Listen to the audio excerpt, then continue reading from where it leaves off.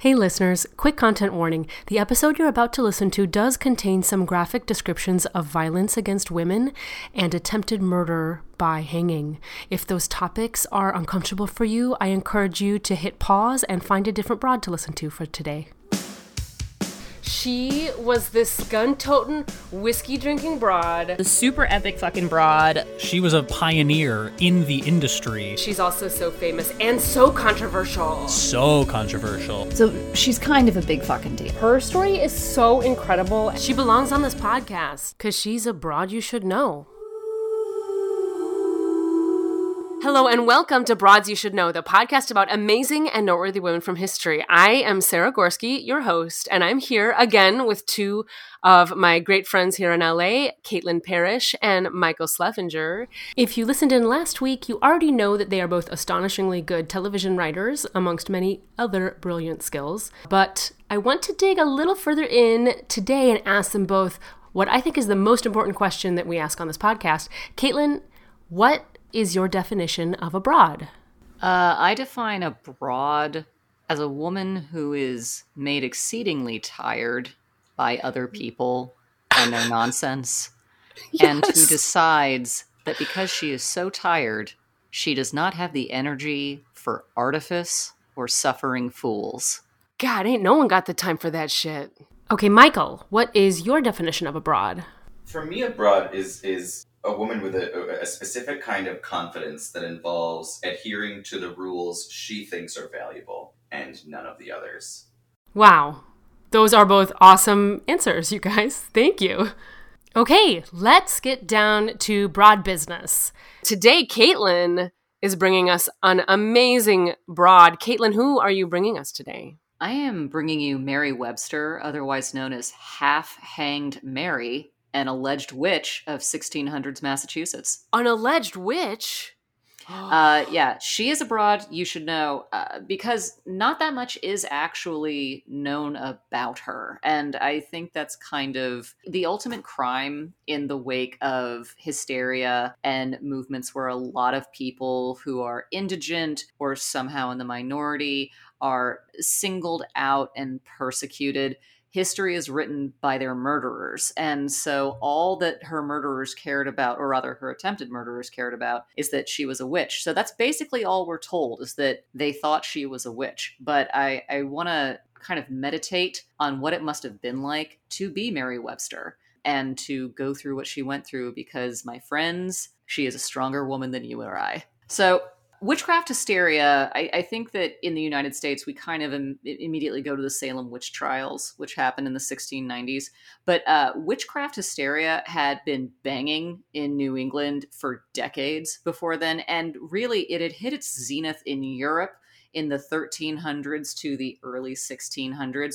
There were an estimated 110,000 people tried in Europe for 110,000? 110,000 during that time, and around 60,000 were executed. And while we certainly never approached those numbers, we certainly, like, it got brought over to the New World, and we continued in really hardcore fashion for a while. There was actually a witch hysteria 30 years prior to Salem in Hartford, Connecticut. There were 7 trials and 4 executions. Death was by hanging, which was an incredibly popular method. There's this rumor, really, that witches were burned at the stake. A lot of people actually think that the witches at Salem were murdered by being burned at the stake. It's not true. Burning witches at the stake was a more European continental method of murdering men and women. There's kind of a collective imagining that witches were burned in Salem, but I think that's kind of just the weight of history and dream and narrative telling us, because literally every movie that flashes back to the Salem witch trials shows a woman tied to a stake. It's complete bullshit. Yeah, it's like the collective imagining of bra burning in the 60s. Precisely. Didn't fucking happen. Yeah, no. In Salem, they were hanged, they were stoned with heavy rocks, or they just died in jail from disease, starvation, or the cold. But we don't know about the Hartford witch hysteria as much as the Salem witch hysteria, because there isn't a play called The Crucible about Hartford, Connecticut. But the Hartford witch hysteria is very important to the story of Mary Webster, as I will get to. So another thing about Massachusetts at the time, Salem and most of Massachusetts, where our story is going to take place, is a hella Puritan place. And Puritans were Protestant Christians who derived from England, who were, in their words, more intensely Protestant than Protestants. They left England because of perceived corruption in the Church of England, but also because that corruption might have just been that the Church of England was not nearly as strict as the Puritans would have liked. They let gay people get married, didn't they? They did. They absolutely did. Charles I, gay, married a Cocker Spaniel because gay marriage is a gateway drug. That may not be strictly accurate. I read something the other day that was talking about how the Puritans left England because they weren't welcome there anymore, because they were so extreme that their neighbors were like, get the fuck out of here, you're freaking us out, man. And they were like, oh, we don't feel welcome here, we're gonna go to our own country. Yeah, literally no one wanted them at the party because they were the ones who would call the cops for it being too loud when they were themselves attending the party. But there is this image of them as the ultimate prudes. And while they were not a good time, that's not necessarily the case when it comes to sexuality. They were all about sexuality within the covenant of marriage. There's even actually an instance of a Puritan settlement in Massachusetts banishing a man for refusing to fulfill his sexual duties to his wife. One can only assume he walked to Provincetown and met some like-minded young men. And I hope he lived a really wonderful life. It's a long walk. It's a long walk, but so worth it when you get there. So worth it.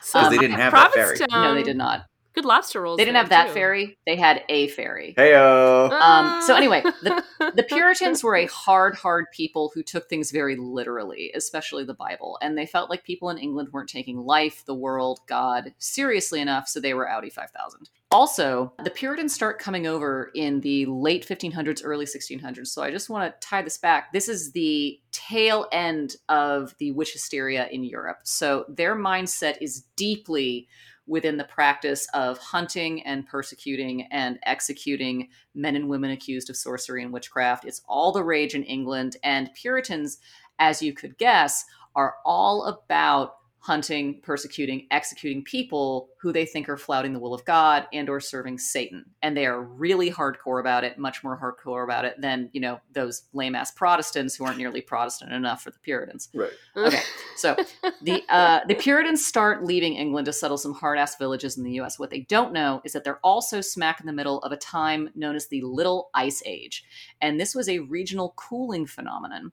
It wasn't worldwide, so people in Europe had no idea that it was going on. But meanwhile, in North America, everyone was getting their asses handed to them with extremely cold winters and hot summers. A big reason why so many pilgrim colonies failed was because of the extreme weather. It's said at one point that Massachusetts Bay froze over so completely that you could take a horse and carriage out where the boats would be offshore in summer, and jagged ice would form over the ocean taller than an adult man.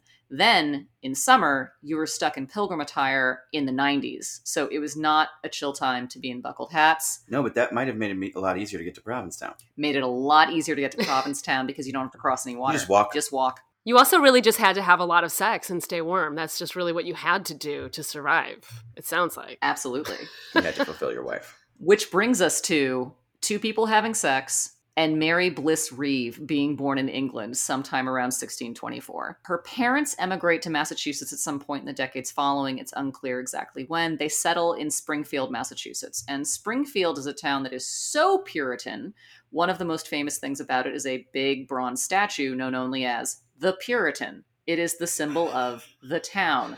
So that is such a Puritan style statue to have in the middle of a Puritan. Direct to the point. It is what it is and nothing more. Makes no bones about it. So, depending on when she arrived, Mary's childhood possibly, but definitely her young adulthood, was spent watching homesteads being hacked out of the wild. People would have starved in the winter because of the bad crops, and they would have died of heat in the summer. The weather and the strict Christianity, I imagine, combined to make things feel very apocalyptic. And I think back over like the last year and a half, 2 years, that we have all gone through this generational trauma that we're all still dealing with. This has felt like a very apocalyptic time. There's a climate crisis, there's an illness ravaging the globe. And the Puritans were also dealing from numerous diseases, numerous illnesses. So basically, take the pandemic and the climate crisis that we're dealing with and put it in a time and with a people who have no true grip on science. and have no, so basically now, Basically. but you know, there's even less. And while you're in that situation, you are doing your best to continue believing that you are one of God's chosen people. You live near or in woods that are deeper and thicker than anything in England. There are strange beasts and demonized natives moving in the shadows. You are either freezing or boiling, and you are always hungry. This is a perfect storm for an abundance of magical thinking and a desperate need to figure out a reason why things are going so wrong all the time. And that's what Mary grows up experiencing every day of her fucking life, along with everyone else in Massachusetts. It was supremely uncool. Bringing it back to witches, two of the biggest accusations, the Chanel's number 5 and 6, for alleged witches, were either causing illness or death to a neighbor or sickening a crop. Well, at the time, crops are barely growing, people are dropping like flies. To a 17th century mind, that means witches are everywhere. Yeah, it's not that there's a shitty weather event lasting decades, because the Little Ice Age, I think there were 3 in the last 2 millennia. It peaked in the United States around 1650, and it is a cold unlike anything we have experienced, and we're experiencing some very extreme weather, and they did not have indoor heating. They did not have delightful Norwegian goose-filled jackets to protect themselves. Well, it's not like Massachusetts is balmy to begin with. No, it's not. Massachusetts in general is a very inhospitable place, both literally and figuratively. So are you saying that these people, though, Caitlin, like, they didn't believe that death happened naturally, that it only happened from witches? No. I'm not saying that. I'm just saying that there's an abundance of bad luck. And there's not a lot of explanations for it. So, you know, that person died of let's say diphtheria, but that person, you know, just died of hunger or cold or fits or seizures. And, you know, maybe in my grief, it's easier for me to contemplate the idea that someone has wronged them, someone has wronged me, than it's just pure bad luck, you know. And this is what I'm talking about. You know, rather than thinking there's this regional cooling event lasting decades, you know, rather than thinking we lack sufficient medicine or science or beneficial relationships with the natives that we've decided to largely murder, you know, let's lean into the idea that we're God's chosen people. We don't make mistakes, and he wouldn't be punishing us for coming to this new country. So, more often than not, let's talk about how witches are actually the source of all of our problems.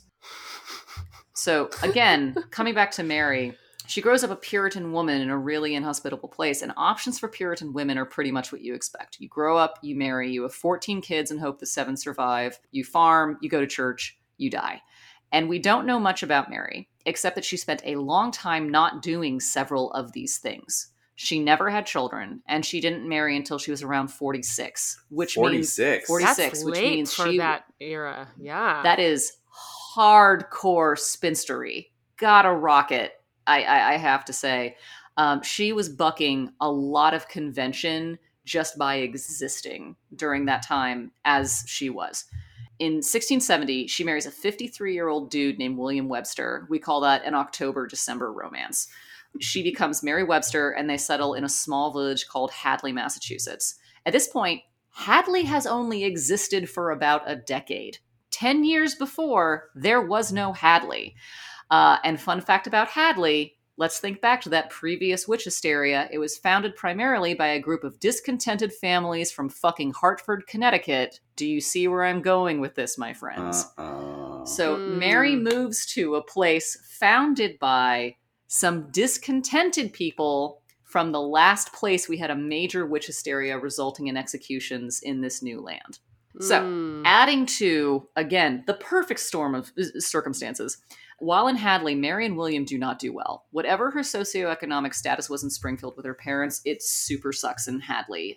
She and her husband were poor to the point of sometimes having to survive on assistance from the other townspeople. The only records of narrative about Mary that survived history, and take it all with a grain of salt because Puritan dudes did not write kindly of accused witches, tells us that Mary's poverty made her bitter and unpleasant, easily offended, and she would use, quote, harsh words when offended. She used harsh words? She used harsh words when offended, guys. How? Easily offended, definitely wasn't written by a dude. No, definitely wasn't written by a dude. Mm-mm. And to be fair, I feel some kinship with her because I too use harsh words when offended, but then I am an irredeemable bitch, so maybe she was as well.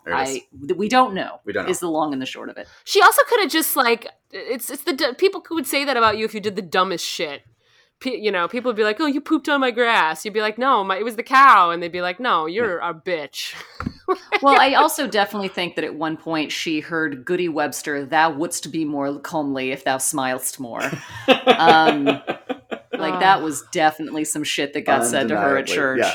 And you crack one joke about like, "No, I didn't poop on your lawn. I cast a spell," and they will just take you to church. Meanwhile, she just pooped on their lawn. She just pooped on their lawn. She got a little tipsy. There was a little too much communal wine. Yep. Actually, I don't think Puritans Sometimes were big drinkers. I think they were were they? Well, beer was actually the most common beverage for people because it was more in the States. Sanitary. It was more hygienic than water. Yeah, you weren't gonna catch dysentery from beer. So beer and hard alcohol were much more popular in terms of a sanitary drink than water until there were huge environmental overhauls in the 19th century and early 20th century. So yeah, no, they were drunk as fuck. So that's another factor in terms of people making choices during this story. So anyway, this is when Mary's trouble really starts. Her neighbors do not like her. She's a woman. She's poor. Apparently, allegedly, she speaks her mind, all of which are common factors in terms of those accused of witchcraft throughout history. It's safe to say she is not adding much to the community. And when resources are scarce and she's not fun to be around, the rumors start up that she is a witch. And here are some of the rumors about her. According to some, she bewitched cattle and horses so that the animals were unable to be driven past her house, presumably because she was napping. As a result, the drivers would go into the house and beat her. And when they did this, apparently the animals were able to pass. And in another anecdote, there is also a much repeated story that she once entered a house and a hen came down the chimney and fell into a boiling pot of water. While this is odd, what led to real trouble was the fact that it was soon found that Mary had a scald on her body. While we might assume that she had been splashed by the boiling water, her contemporaries believed it was a witch's familiar's sign, and therefore a sign that she was a witch. So, again, horses didn't want to go past her house, maybe because of all the poop on the lawn. Maybe. And My one time, fucking God. And one time, guys. when she went into a house, a chicken fell down the chimney. I have more questions about the owners of that fucking house. Uh-huh. Anyway, well, she must not have been smiling while she was getting beaten, which is, that would be alarming for any man of that time period, Yeah, Goody Webster, art's thou on the rag? This is what we're dealing with. What the fuck? Long story short, rumors go so far that she's actually formally legally accused of witchcraft and brought before the courts in 1683. This is 10 years before the Salem witch trials. Mary is 60. The local courts decide they're not equipped to handle her trial, so she's taken to Boston and goes before a few judges, including a guy named Governor Danforth, who will be instrumental during the Salem witch trials and be immortalized in the Crucible. He is a total asshole. He is... You don't say. I do say that he is a total asshole. When they say the court was not equipped to handle her trial, what do you think that means? Did you research? Is it we don't have any experts in witchcraft here, so we have to take her to a witchcraft expert? Is that what it is? Effectively, yes. They know more in Boston about such goings on. We are but Hadley. We have only existed for a short time, and we just don't have it in us to have a legal proceeding. Not like those cities of sin, aka Minneapolis, St. Paul. Yeah, no. And if you could actually, because you are from, you have spent much time in Massachusetts, if you could approximate a 1683 Massachusetts accent about sending a witch to Boston, I'd greatly appreciate it. Would you believe it's the same fucking accent they use? Nice. Hasn't evolved a bit. I love it. How did it switch from English so quickly? Is it the cold? It was the Little Ice Age. It was the cold. Yeah, it just got really, really sharp and angular. So anyway, she goes before Governor Danforth. He indicts her for witchcraft and sends her before a jury, but the jury acquits her. So, and this was actually the vast majority of witchcraft trials in the U.S. prior to Salem. It was mostly okay, The Bumpkins think they found a witch. Yep. We here in Boston know that's bullshit. So go on home, Mary. Stop wasting municipal time. Good luck with the Puritans. So one interesting thing about her trial is what she was charged with, which is, quote, having had familiarity with the devil while he took the shape of a Warreniage, which is apparently a Native American word for a black cat. It doesn't say which tribe's language this could have been, but because we're in Massachusetts, my money is on the Wampanoag people, who were the people that a lot of white history books like to tell us, quote, celebrated the first Thanksgiving with the Pilgrims. Oh, good. Which is probably not the case. But they are definitely the reason the Pilgrims survived the first winter. Squanto is one of the most famous members of their people. So wait, so they accused her of fucking a black cat who was actually the devil? Is that what they accused her of? No. So having familiarity with the devil just means basically having had business affairs, like, you know, being friends with, being in the company of, basically having done witchy shit with the devil. But they specifically say while he was in the form of a black cat, but the actual text uses the Native American word. So anyway, but the Squanto and his tribe taught the Pilgrims how to plant crops, and there is a lot of debate about what the exact interactions were between the initial Puritans landing in Massachusetts and the Wampanoag people. But what seems very likely is that the indigenous people suffered tremendous casualties due to disease introduced by the English. Right. So this makes me ask a few questions. One, why not just say a black cat? Mm-hmm. Why use an indigenous word in the formal charge of an English-speaking court? And two, what would encounters with the Wampanoag have been like in 1683 at the time of the trial? So I'm going to answer the second question first. There were a number of uprisings collectively called King Philip's War in the decade leading up to this, during which there was basically a native uprising against the Puritans who had come in and done some really nasty shit in the decades since they arrived. Makes sense. Yeah, exactly. At the end of it, all but about 400 Wampanoags in Massachusetts were killed, down from 5,000. Out of those left, some converted to Christianity, some moved, some eked out what existence they could. Regardless, those who remained in Massachusetts would also have been on the outskirts of society. Mary and William Webster reportedly lived off of a highway outside of town near a meadow. Odds are Mary might have seen or met more indigenous people out on the road than the villagers of Hadley. Now, this is pure supposition. I have zero records to back this up, but if Mary were ever seen being friendly with a wandering Native American person, this would not have reflected well on her in the minds of her neighbors. And would make them more likely to accuse her of witchcraft. Potentially. So back to the first question, why not just say black cat? Was Warreniage a word that Mary herself knew? Again, this could all be coincidence, and Puritans could have interchangeably used native words because they sounded more devilish or demonic to make things sound scarier to them. But I am so curious to know if racism played any role in her accusations, either through friendships with the Wampanoag or knowledge of them. Regardless, it's lost to history, but it is like one of the interesting pieces of the trial that is recorded. Yeah. So back to Mary. She's acquitted of witchcraft by the jury. She goes home. But at this time, being accused of witchcraft pretty much means you are a witch, even if acquitted. And her neighbors are pissed that she has not been executed. Because she's still pooping on the grass. She's still pooping on the grass, which, granted, not neighborly behavior. Mary is actually the last witchcraft trial in Massachusetts until the Salem trials of 1692. And I have to wonder if what happened next is part of the reason why there was such a long break, because Mary's witchcraft story is really gnarly. A year after her trial, a dude in Hadley named Philip Smith is sick. He's delirious, he's having fits, and in the midst of this, he accuses Mary Webster of being the cause. Some, quote, brisk young men decide to go disturb Mary and see if that brings Philip some peace, because the prevailing wisdom says that if you disturb a witch, you interrupt her magic and the victim is no longer tortured. The spell is broken. Disturbing does not mean ringing the doorbell and running away. It typically means beating or restraining. There's no record of her husband, William, whether he's dead at this point or whether he stood by and watched. He was 7 years older than her, so at this point he'd be nearing 70. That's not a great age for old guys in Massachusetts. Mm-mm. And the brisk young men of Hadley decide to do her one better. They go to her house and they drag her outside. They proceed to lynch her, and she lives. She may have been hanging for about 14 hours before she was cut down. I'm basing this my off of a God. poem that Margaret Atwood wrote about Mary.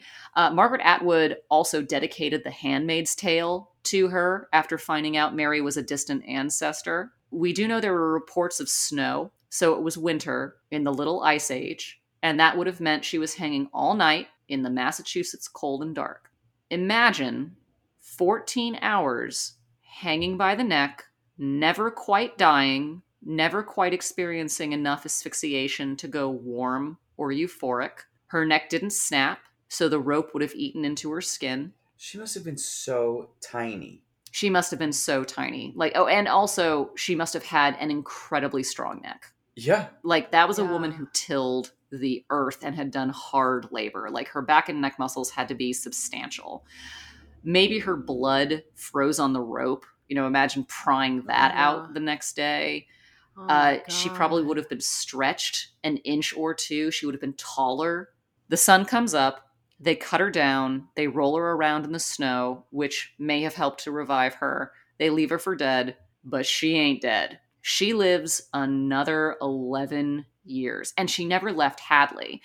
She She stayed? stayed. She did not just have 0 fucks after this. She must have had negative fucks to continue living next to the people who straight up tried to murder her and should have succeeded.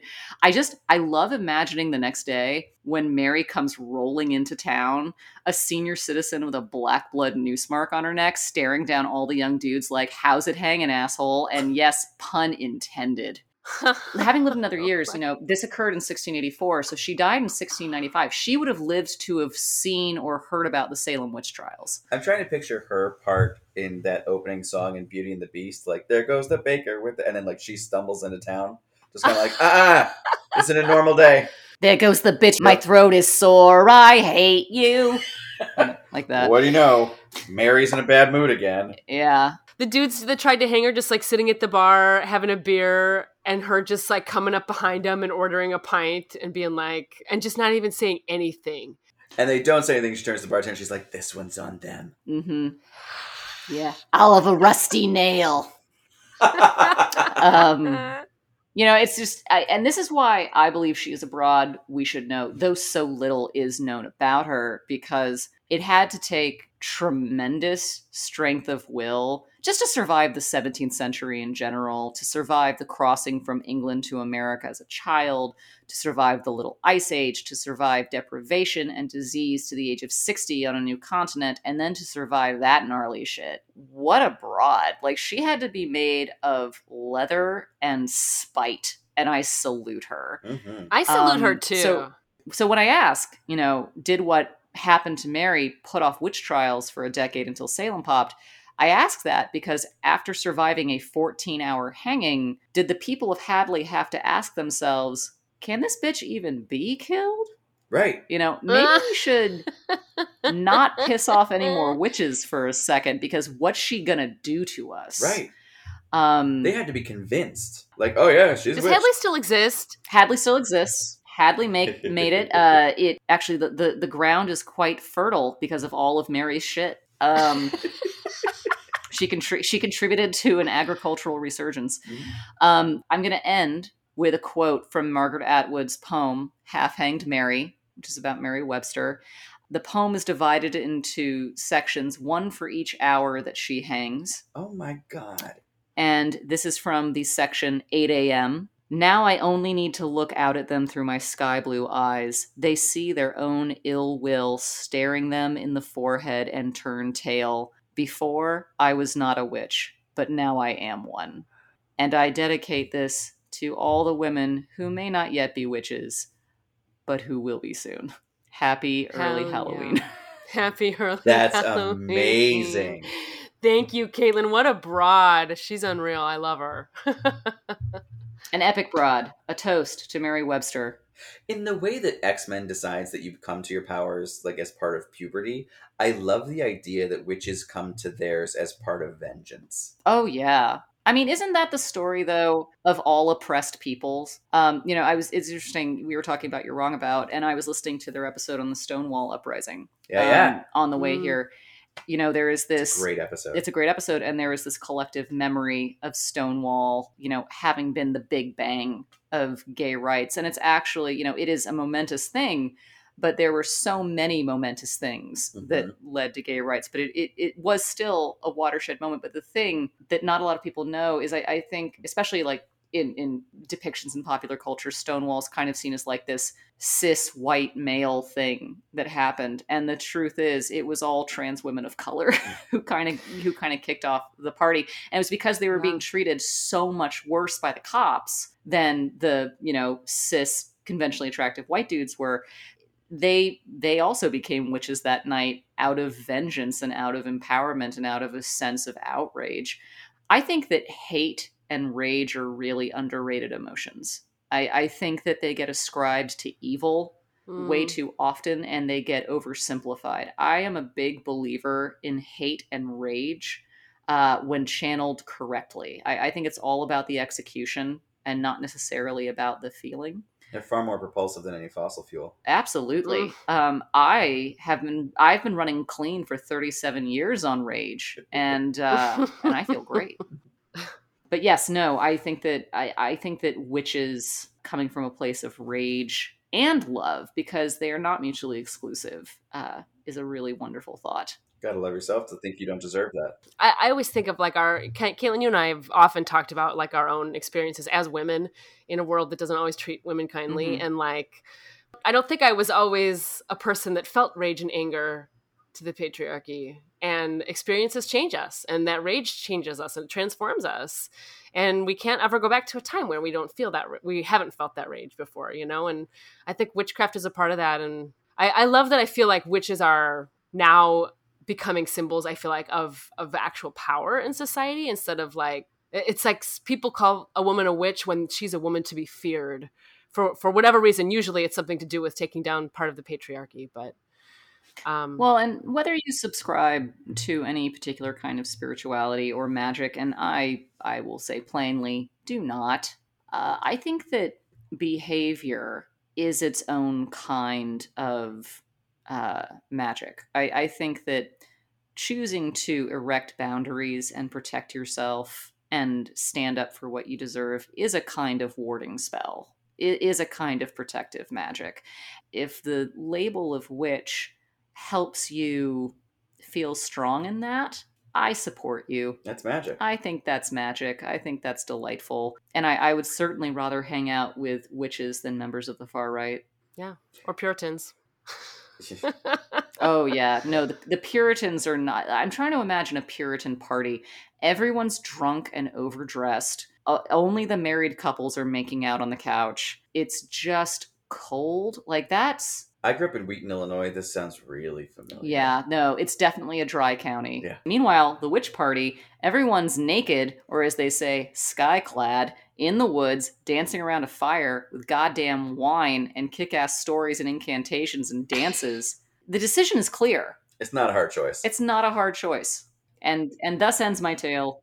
Well, we have spun off the tales. Caitlin, I appreciate you bringing her so much. She is a great find for this podcast. Dare I say she's also the perfect broad to kick off October with. Thank you so much for bringing her today. And thank you and Michael for carving out time in your super busy schedules to be here. I'm so thrilled and also super grateful that I was able to capture both of you together on these 2 episodes. I'm also grateful to our editor, Chloe Skye, and our composer, Darren Callahan. Listeners, if you enjoyed hanging out with Michael and Caitlin, we have a whole bunch more info about them on our website at broadsyoushouldknow.com. So check them out and like and follow all their stuff. They're the best. And listeners, thank you for listening. If you liked this episode and the podcast in general, you should share it with your friends and family and people you think will also like the episode. And you also should leave us a review. Those are the 2 biggest ways that you can support us. You also should follow us on social at broadsyoushouldknow and email us at broadsyoushouldknow@gmail.com. Then come back next week for another Broad You Should Know. Oh, and if you really liked this story about Half-Hanged Mary, I can recommend a couple other broads for you to listen to right now. If you are into women who were called witches, you better check out the Night Witches episode. And if you're really into tough broads, then you should check out our episode on the Indestructible Women, Joy Andrews, Marjorie McCall, and Richmodus von Auducht. And you should also look at Annie Edson Taylor. That's it. I'll see you next week.